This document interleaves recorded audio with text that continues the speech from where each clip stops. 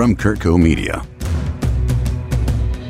America's always been the best of all things and the worst of all things, which is kind of its glory and its charisma. Don't get me wrong, I love the United States. I chose to become an American. I raised my girls in the United States. I found my education. My career could never have happened in a million years in Canada. There was a great line in the Irish Times that said, the emotions towards America have been various since 1945, good, bad, loving, hateful, whatever. But never before has the world felt one emotion for America, and that was pity. Wade Davis has traveled to the farthest corners of the globe. He's beautifully photographed and deeply studied societies of all kinds, and he's written 24 compelling books about it. His talent for observing people and their life drivers is simply unmatched. Now, here, with a marvelous eloquence, he is casting a light on the apparent direction of America. It may be hard to hear. It certainly has been for me. But absolutely everything he will describe about our current challenge as a country and as a people is simply undeniable. So buckle in and listen to this remarkable man, but as you do, make a conscious choice, because it is our reaction to these revelations that can set a tone for our future. We can get angry, we can deny, we can accept his view as inevitable and lazily go back to posting nonsense on our TikTok accounts. Or we can do the hard thing. We can change our future. Maybe, just maybe, Wade's comprehensive catalog of America's ills can be a wake-up call to you and to me. We can take each of his observations and we can do the work. Open our hearts, take some responsibility for the lives of our neighbors, nurture our workforces, and have gratitude for our coworkers. But I have a theory. It's a wild one, but it just may be true. Wade Davis is actually the reincarnation of Charles Dickens and his Ghost of Christmas Yet to Come, as he darkly displays to a scared and broken Scrooge all of his sins and his terrible fate. While Wade Davis catalogs our sins and points us to our sad and terrible fate, ask yourself, is it really inevitable? Or is it possible that he's doing us a great favor? Is there still time, like with Ebenezer? Can we change our future and save ourselves, our country, and what we've always wanted to stand for? Does Wade's revelation come to us, well, just in time? Welcome to Politics. Meet me in the middle. I'm Bill Curtis.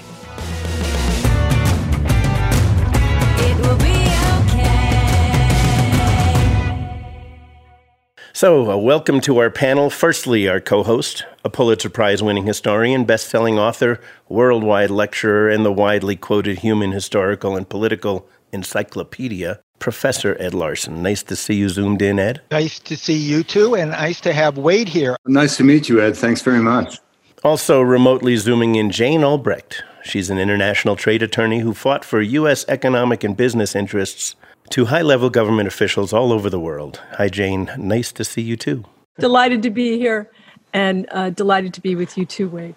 Thank you very much, Jane.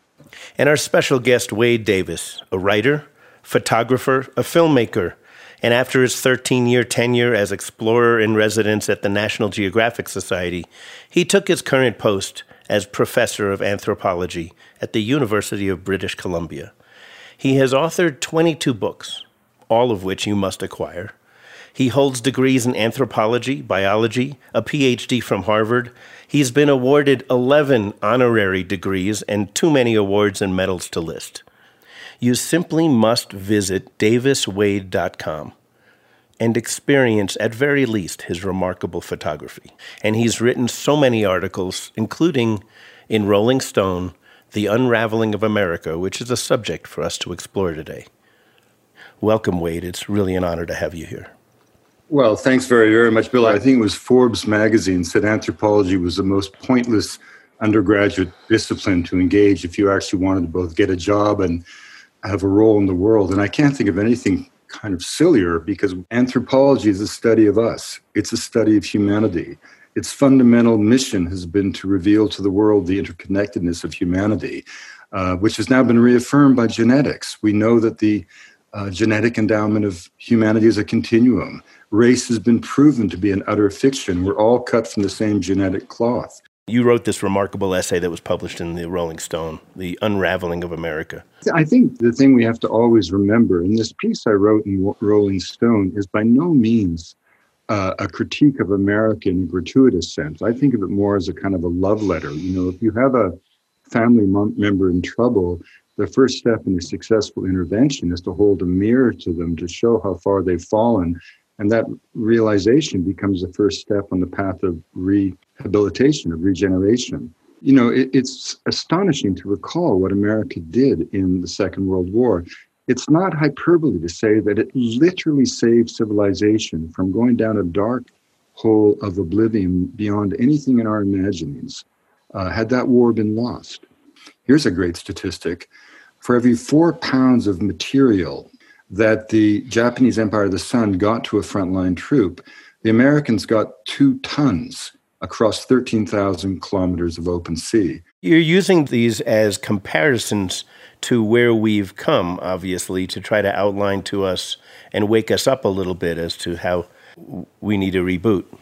America has shown through its history it's capable of overcoming any impediment, any challenge, once it comes together in common purpose. I think the bigger point in trying to understand the issues raised in this Rolling Stone piece is to recognize that out of the disaster of the Second World War, with Europe and Asia prostrate, America inherited the mantle of world leadership. And in that moment in which 4% of the world's population generated 50% of the world's economy, making 90% of the world's automobiles, it critically allowed for a truce between labor and capital that gave us a middle class. It gave us a weekend. It gave us a time when a single breadwinner could support a wife, a family, buy a house, buy a car, and look forward to a bright future. Jumping to today now, by comparison, you also wrote that this pandemic has had an absolutely devastating impact on the reputation and international standing of the United States of America. You said that COVID has reduced to tatters the illusion of American exceptionalism. What I mean by that is the nation that once spat out jet planes by the hour, suddenly in the wake of COVID was found to not be able to even manufacture the basic needs of the frontline workers. A nation state that had led the way in medical innovation, defeating polio and smallpox, found itself led by an individual who was advocating the use of disinfectants for the treatment of disease that he intellectually could not understand. A nation woke up to the fact that every day 2,000 people were dying, that one American was dying every hour of every day from a disease that we had completely kind of missed the boat on. And that's what I sort of meant in the idea that COVID revealed the challenges that America now faces today. Not everything has been great for this country. I mean, let's be honest. We built this country on the economy of slavery. We suppressed anyone who we felt was a little different, whether racially or gender. I mean, America's always been the best of all things and the worst of all things, which is kind of its glory and its charisma. I mean, don't get me wrong. I love the United States. You know, I chose to become an American. I raised my girls in the United States. You know, I found my education. My career could never have happened in a million years in Canada. My father-in-law was almost U.S. president. My son-in-law is serving as an active member of your military as we speak. So this, you know, none of what I'm saying is anti-American. You know, let me just cite one statistic. On July 30th of this summer, when America announced close to 60,000 new cases of COVID, just shy of that, the total number of COVID cases in all the hospitals in British Columbia, where I live, there were only 5 cases of COVID. As an anthropologist, I've got to ask you, Wade, why is that? What was the root cause? When you politicize something as fundamental as using a mask to protect your fellow citizens from yourself, when you rush off to beaches as a political statement or to conventions, Americans sort of think that's a celebration of freedom, but it's actually a demonstration of weakness, the weakness of the people who lack the stoicism to endure the pandemic or the fortitude to defeat it. David Frum had a great article where he gave a personal account of crossing the border into the United States and then back into Canada.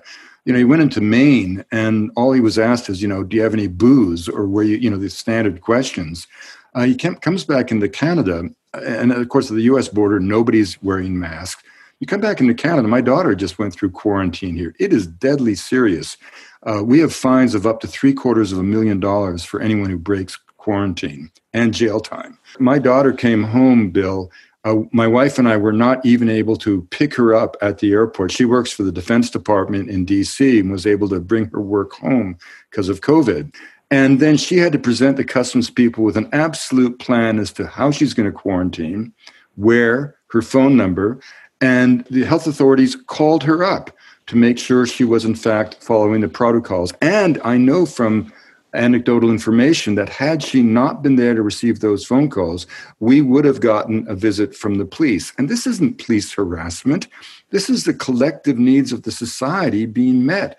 And that's why we had 5 COVID cases in British Columbia when you announced 60,000. But basically, you're saying that under a circumstance like pandemic, the Canadian method actually brings society together with a certain amount of discipline that, no question, America lacks. Bill, I think what Wade is talking about is a shift in our culture that has happened since the 1950s and 1960s. Yes, America has always been about rugged individualism, but there's a balance between the individual and society that has tipped from more balanced in the 50s, 60s to very much towards it's all about me, which started in the 1980s. So it's not a matter of whether Canada is disciplined and America is not. It's a view of our freedom. Jane made a very good point when she talked about how America exists in a tension, the American dream exists in a tension between community and individualism.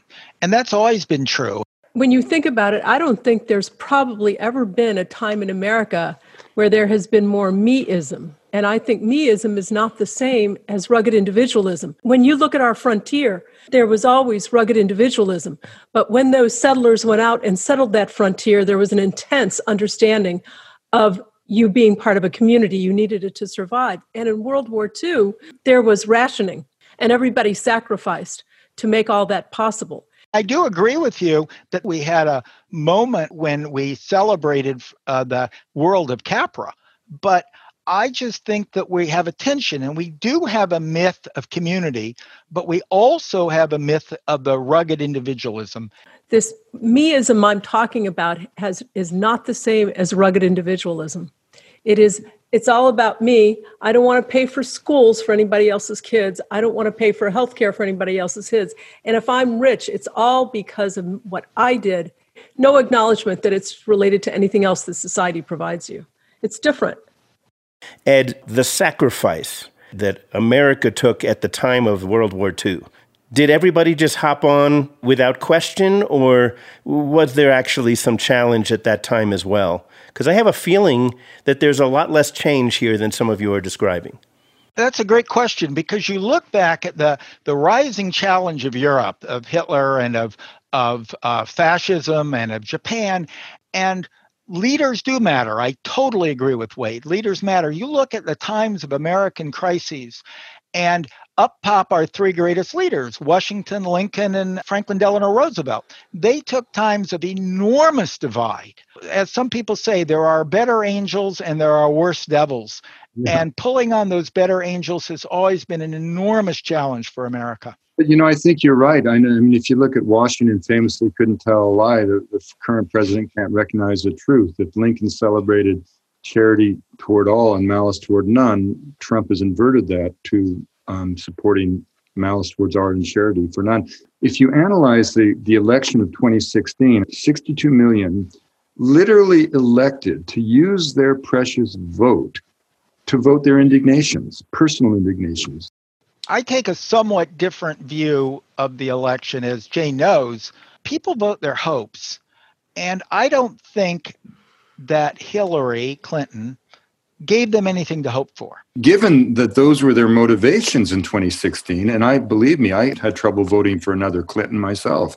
But what I don't understand is why, given that he didn't deliver on any of those promises, are they still so bonded to him? Guys, I think that's a great question for when we return. We'll be back in 30 seconds. It will be okay. On Medicine, We're Still Practicing, join Dr. Stephen Tabak and Bill Curtis for real conversations with the medical professionals who have their finger on the pulse of healthcare in the modern world. Available on all your favorite podcasting platforms. Produced by Kurtco Media. So what you gonna do about it? Okay, we're back with my co-hosts Jane Albrecht, Ed Larson, and our special guest Wade Davis. Wade, ask that question again because I think that was really profound.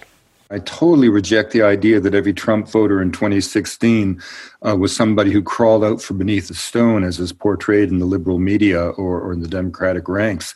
But what I don't understand is how that cohort, given that he did not deliver on a single one of those promises, with the possible exception of stacking the judiciary with conservatives, why do they cling to him with such tenacity to this day?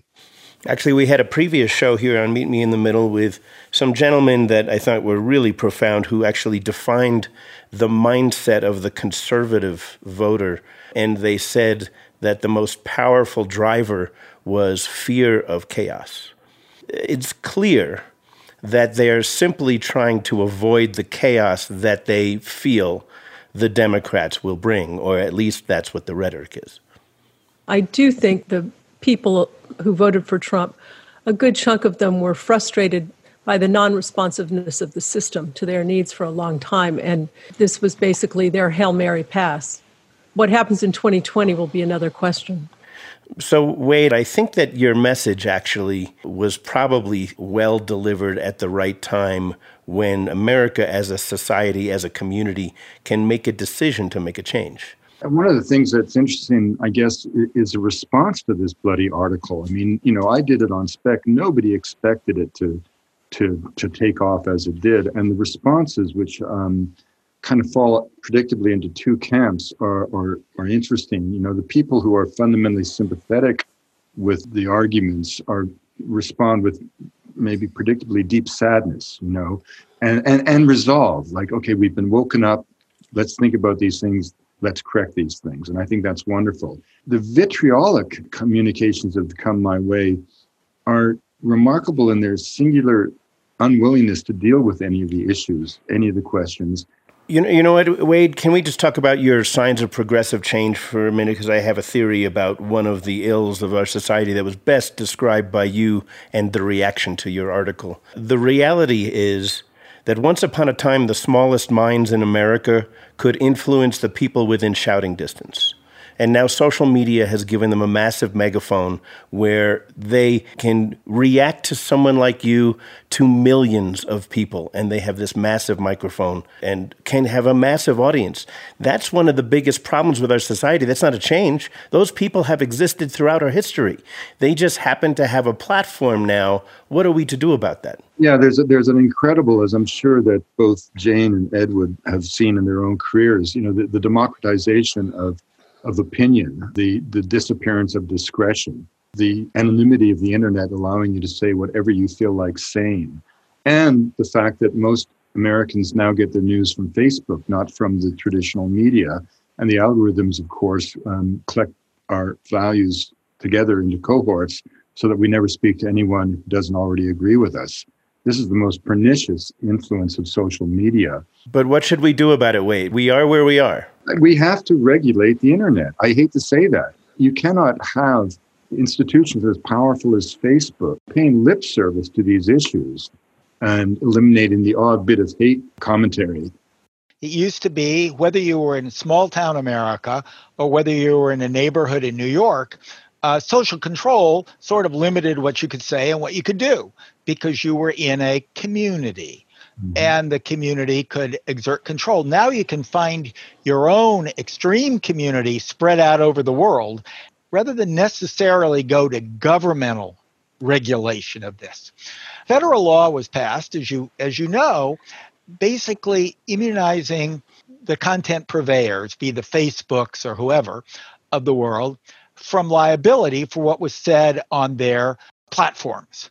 If you got rid of that law and allowed there to be liability for people injured by the content that is knowingly carried on Facebook, well, then the legal system itself would go a long way toward regulating that without having to trust some government to come in and regulate.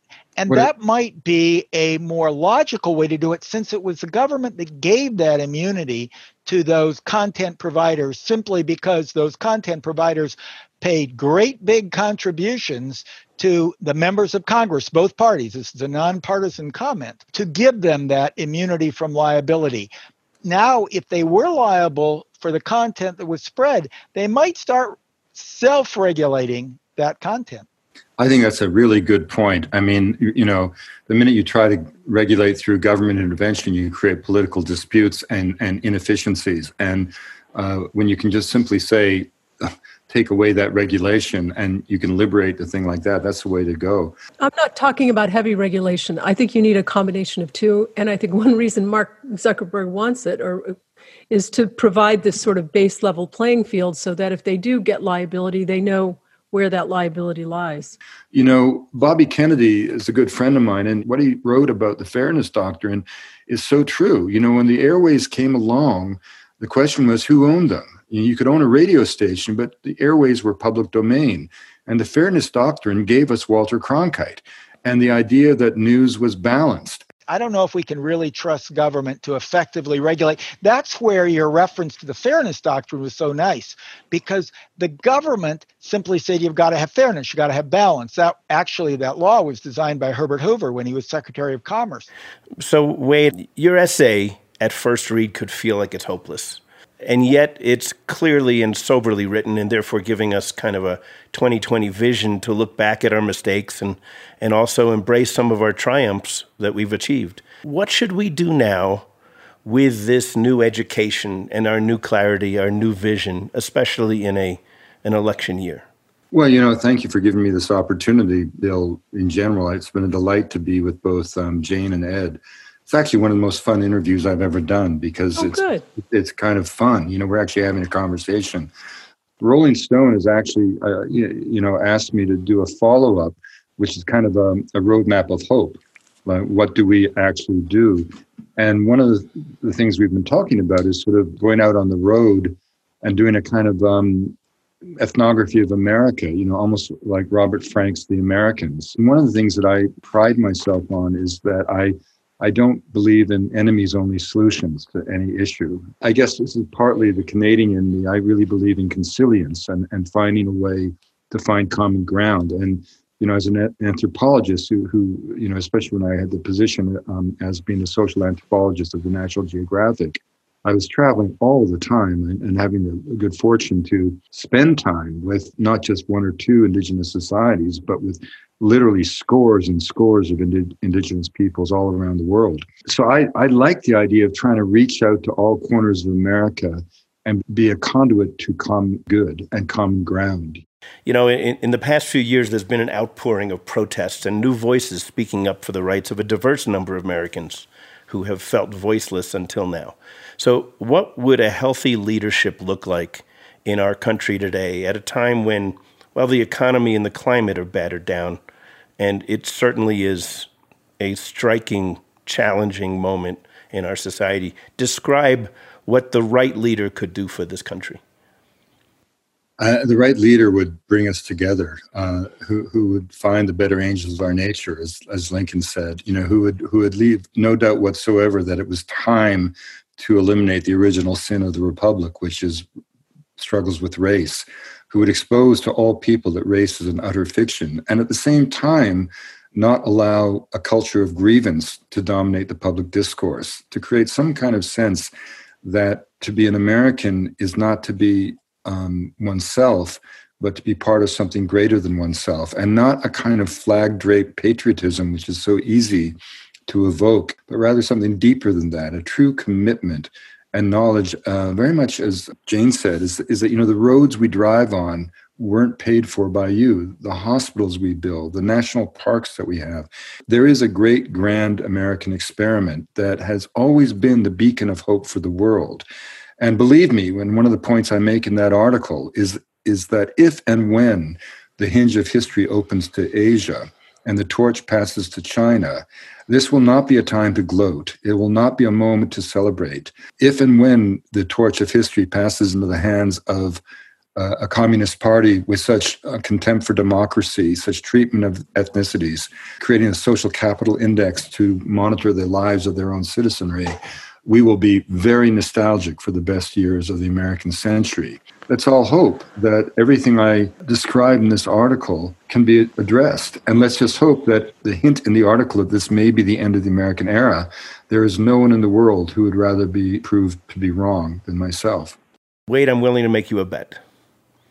This election in November, America will have the greatest number of voter voices in the history of our nation, which shows that there's still an awareness, still a concern, and still a path forward for our country because of people like you who point out that this is the moment for which we need it.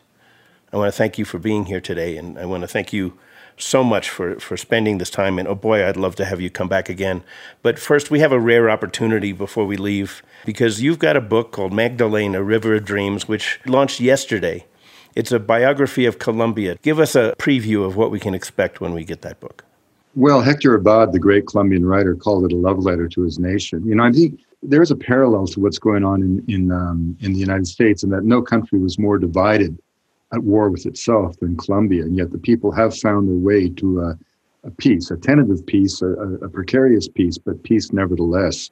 You know, here's a country that has had a three-way civil war fueled exclusively by the proceeds of the cocaine trade. The country has nevertheless maintained democracy, civil society, greened its cities, created millions of acres of national park, and paved the way for an incredible economic renaissance as two generations of young Colombians forced to flee are coming back to their country. And we all have a kind of obligation, because remember that the fuel of the war has always been cocaine. Think about this.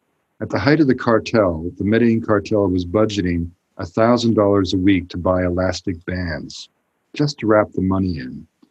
The war on drugs has been responsible for Colombia's agonies. Now just think about this.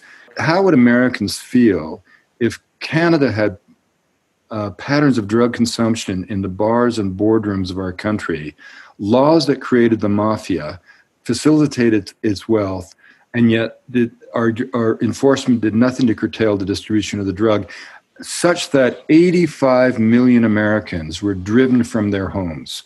Well, that is exactly what happened in Colombia. So in that sense, it behooves us to pay attention to this country as it struggles to find its way forward. The world is falling apart, but happily Colombia is falling together.